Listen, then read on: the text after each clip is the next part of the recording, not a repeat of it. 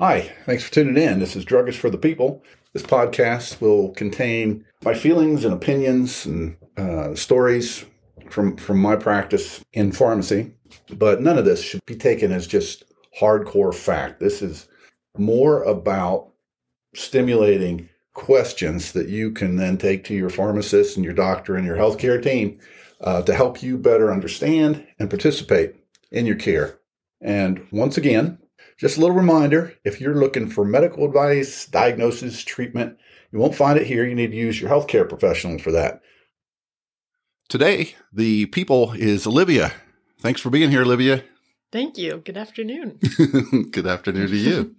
Do you have a question you want to ask or something you want to talk about today as the people? Yeah, I would love to hear about Ozempic, this drug that has been all over social media. And I know it's made to treat diabetes, but it's been used for some other purposes. Right. And this is not an unusual thing for drugs. Like when Ozempic came out, it was great stuff for treating diabetes. The primary endpoint, which is what, when they're trying to discover something we can use as a medication, and what is it supposed to do? It's supposed to improve a diabetic, type 2 diabetics, A1C, which is this sugar that's in your blood will stick to red blood cells. And so this is like a 3-month accumulation that it kind of measures. And it was supposed to lower that, and it was successful at that. Now, the secondary endpoint, which ends up being a side effect from this, was weight loss. And that's where all this press that it's getting is coming around. Does that make I think that makes sense. How does it actually work in the body, and why is it causing the weight loss to occur? Right. And that's a really good question. So what it does, in diabetes, a person's in type 2, there's a few things that can be happening. So the thing I think it's important to realize is like we're in balance. You and I right now, our bodies are just working to stay in balance. That's the amount of oxygen that we have in our blood sugar levels, the pH of our blood.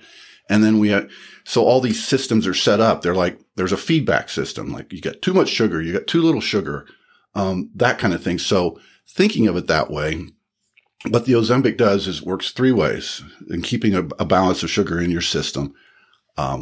When your sugar level starts to go up, and it's an injection you would take like once a week subcutaneously, like insulin. Because if you took it orally, it would be destroyed by your stomach. You couldn't. So this is what it does. Okay. It will stimulate insulin release in the pancreas when it's appropriate, when that sugar level rises. And then your liver, on the other hand, that balance that we talked about, it produces sugar. So it will slow the production of sugar there. And the third thing is, and this is applicable to this use as a weight reduction, is it slows the gastric emptying. So what would that make you feel like? Stomach distress. Yeah, full. Yeah, actually it does cause that. It's GI distress. So it's nausea, vomiting, diarrhea, some gastric pain is possible. So how does it work to like stop the weight gain? That's a really good question because it really mimics a hormone that we have. But one of the presumed and proposed actions is it's just kind of makes you feel nauseous and that kind of thing. And so you lose your appetite. It also, that slowed gastric emptying, people report, this can be really dramatic. And so they kind of lose some of the pleasure that comes with eating. But I think there's a lot of biofeedback going on there, and that, again, this whole thing is set up like you would have a slowed gastric emptying when your sugar level's going up. It's like, slow down. We've got to try and keep up with this. Does that make sense to you? Yeah, it's starting to.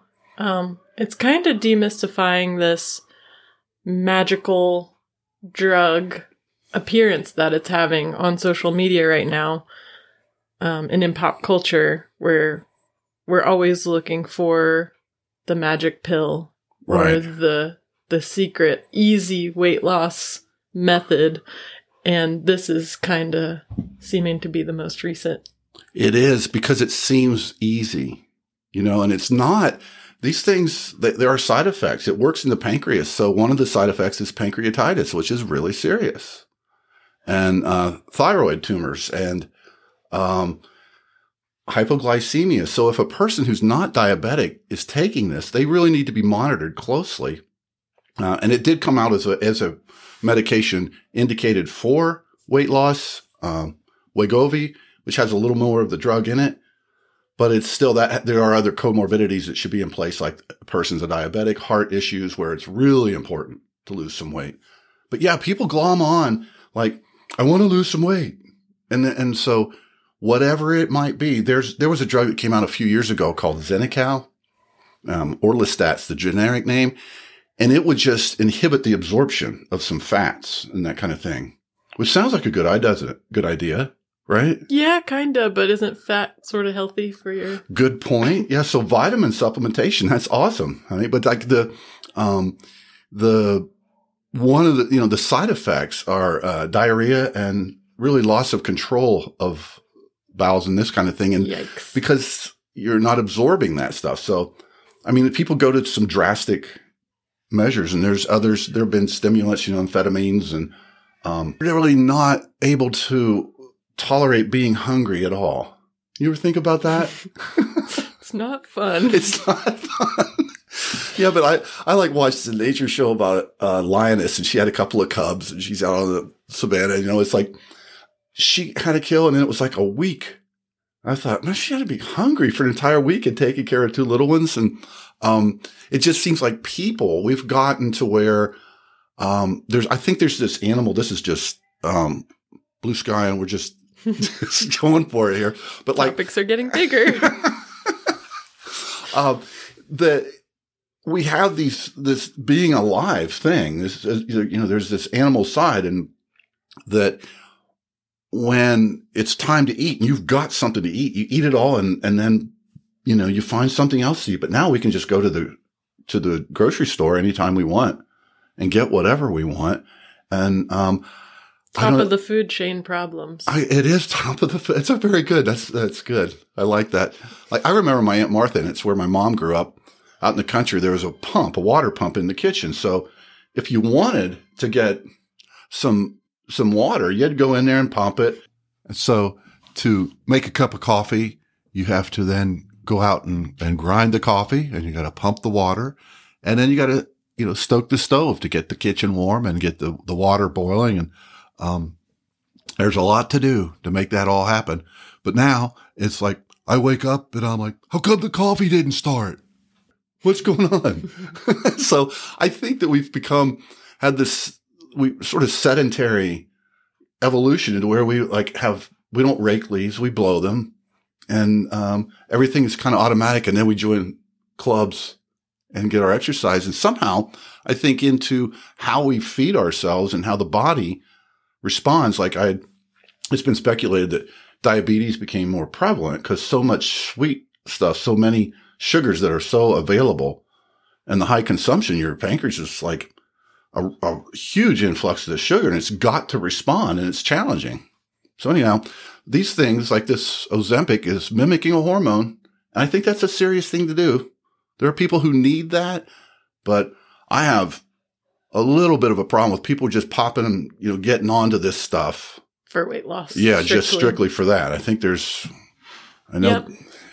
Go ahead. I'm sorry. Sounds a bit risky and not a healthy way to lose weight, but it's very interesting. It seems to be, it's appearing to be that magic pill. So it's kind of good to hear that it comes with some rough potential side effects, and it's nothing to play with. It's not. And it's a drug that's really, really valuable and useful for diabetics. And another benefit that's come up with it is that for people with cardiovascular issues, previous heart conditions and this kind of thing, it will prevent strokes and that kind of thing. So it's a really, really good drug. I've heard that there's a shortage. There is. Yeah. And that's kind of evolved with this increased demand because of this. And then the other thing, and this is maybe not quite as exciting as that, but like independent pharmacies really are not carrying it because they're not even getting paid wholesale for the drug, and it's fairly expensive. So they're getting paid like 10% less. So they lose money. So then people who go to an independent pharmacy, they're not able to get this product. And it's not always covered if it's for weight loss and that kind of thing. So, that shortage is twofold. Is that a lot of pharmacies aren't carrying it. And then this increased demand is caught the manufacturer off guard a little bit. Well, that's very interesting. And if you could dumb all of that down in a nutshell, how it's taking the sugar out of your blood, right? The Ozempic? Yeah. Okay, we'll just go back to that real quick. 3 things that it does. It will stimulate your pancreas to release insulin when there's sugar level rise, which is really great. That's mimicking this hormone. And your liver, it produces sugar. So not just what you take in, but it's producing it. So it'll stop that. So 2 ways here. We're getting insulin produced to take care of the insulin or the sugar that's coming on board. And then you stop in the liver from producing it.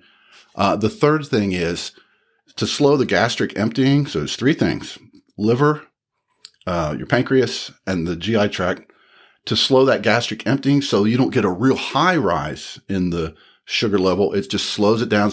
So you probably don't remember this, but so like this slowing down of the GI tract is kind of like, it reminds me of the Lucille Ball skit that was she and Ethel were working on wrapping chocolate or something, candy in the chocolate factory. And they started out real well, and then things kept speeding up till they had to start eating the chocolate and stuffing it in their pockets and throwing it. I guess I don't remember exactly, but so the Ozempic would actually slow the conveyor belt down so that you wouldn't have this rapid influx of all these calories. So if that helps you at all, but that's what we're doing here. It has to do with the Processing of the foods. Does that make sense? Then it's got a 3-pronged effect. Yes. So that's what it does. It's just, it seems a little odd to me that one of the side effects, the GI distress, nausea, vomiting, diarrhea, but it might be why the drug is actually working. It's just a side effect. Because when you look at the studies, like 64% of the people lost so much weight, and you'll find that like 10% of the people lost weight when they thought they were getting it. And so there is, once again, it's this belief in it, and it definitely has, it has an effect, a pharmacologic effect, but, I don't know that just jumping to it. I know there's some famous people that have done that, but, there's always this risk benefit thing. And so people get kind of cavalier with prescription drugs, and they're prescription because they're dangerous. There's some monitoring needs to be going on. So, I just don't think that's a great idea. It's a risk benefit. How much do you really need it? If someone has some of these comorbidities and the doc's like, well, it's either a gastric surgery or this, then I get that, to try and lose some weight that way. But just like, oh, I got to lose some weight. I don't want to really try too hard. I think the abuse potential is kicking in just due to the pop culture influence, but the abuse potential for Ozempic for using it like that. Yeah. I think that, again, it's that attitude, like, I'm just going to do this. And it's just, you can't be that cavalier about it. But I do want to mention that, like, for drugs to come out for one purpose and they end up being approved for something else. This is using it as what's called for weight loss. Ozempic for weight loss is like off-label use. And then you get Wegovy, and it's approved for weight loss with some other conditions present. But these off-label uses occur not infrequently. Like I was thinking when I first got out of school, or shortly after, like minoxidil was used for blood pressure. And they were finding like, hey, these people are growing hair. So guess what it became? Rogaine. Wow. For hair growth. Yeah. And there was a treatment for pulmonary hypertension. And they were discussing something else. And you might know what it is when I tell you what drug it became, what it was used for. It's Viagra. Uh-huh. That was a side effect. Ta-da! Look what's happening. No. Hey, I got an idea. And then they made a lot of money. So that was another one. There was valproate or valproic acid. And your face is all red. Oh. And so, but anyway, this drug was for petit mal seizures, and Depakote was the trade name. And it's been used for years now in bipolar people with manic situation with that. And so it's a mood stabilizer, and it's used frequently for that. It has a lot of drug interactions, so you have to monitor for that. But it kind of goes on. I remember a couple of years ago, we had a patient at the hospital who had intractable hiccups, and he had congestive heart failure and a number of other things, and had tried Thorazine, had tried a lot of products for it and all this things, the interventions you might do, non-pharmacologic, and Thorazine didn't work, which is off-label use for that. And so I discovered baclofen and talked with a physician, and we used it as a muscle relaxant, and it worked completely off-label. So it happens. And so with Ozempic, not sure where it will get, because again, it's a hormone. Weight loss things have been, like I talked about, the Xenical to prevent absorption, and then amphetamines and things like that, stimulants, anything to stop the appetite. But this is a hormone, and this is affecting how your body manages this sugar. So I just think it's a really smart thing to consider the broad range of things that are occurring with this, and that you need to have an actual discussion about whether that's something you need to do. Well, this has been very eye-opening, taking the, magic kind of out of it, which is good. Just because it seems like everybody wants that magic pill, and it might be helpful to know that it's got not, a lot of other stuff going on. It's not magic. No. And it really is good. Just to, slow down, take a look at this. And when I said people have no tolerance for being hungry, I do think there's something have you ever worked a day and it gets to the evening and you're like, I forgot to eat lunch?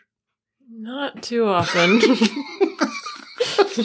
Unfortunately. That's happened to me one time. Oh. I'm like, oh no, I forgot to eat lunch. I ate a big dinner. I don't miss. You don't miss. Anyway, I do think that somehow, as a society, we've evolved into minimizing the physical parts of just being alive, and then the food's so available, and then we have these problems. Yeah. So I'm saying, maybe everybody needs to just rake their yard instead of using blowers. Fix it, Dad. Fix it. There was one more recent use or potential use of a drug when COVID came about. People were looking for anecdotal evidence for any cause and effect. You get a patient, and why did this one person recover and this one didn't, and anything they might have been on, we were looking at and thinking, does this have an ability to slow the virus down? And so hydroxychloroquine, which was an anti-malarial drug originally, and then it was also used for rheumatoid arthritis, lupus, I believe, as well. And I'm not sure about lupus, but rheumatoid arthritis for sure. Anyway, people started throwing around the idea that this was what was going to cure the COVID and the coronavirus. And it's just really wasn't all that effective. And it has some really significant side effects. There's some heart issues you have to really monitor. And so I think I'm pretty sure there were just docs out there who were willing to, yep, here it is. And that's not, you have to look at risk benefit, and that risk, you have to look at what the drug will be intended to do. What are the chances it's going to be effective, and what are some of the things that you have to be careful about? How's that sound? Are you good? Lovely. Yes. Okay. Well, this has been good, hon. I appreciate you being here. Thank you very much for having me. Yes. And I appreciate you all for listening. This has been and will be Drug is for the People.